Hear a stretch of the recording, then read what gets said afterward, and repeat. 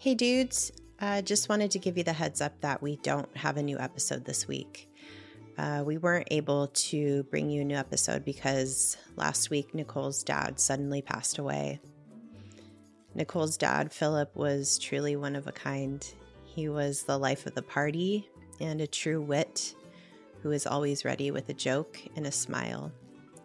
Nicole gets her infectious and easy laugh, her sense of humor, and her sweetness from him. The unexpected loss has devastated Nicole, her brother, and her mom, who are all currently dealing with the crushing grief and the practical mess of the business of death. Losing a loved one is literal hell, and it changes you forever.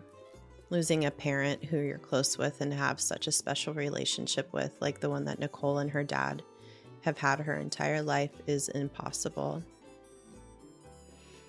After a year of distance from those we love so much, trying to mitigate the spread of a pandemic, if you're now able to spend time with those who you hold dearest, please enjoy that time.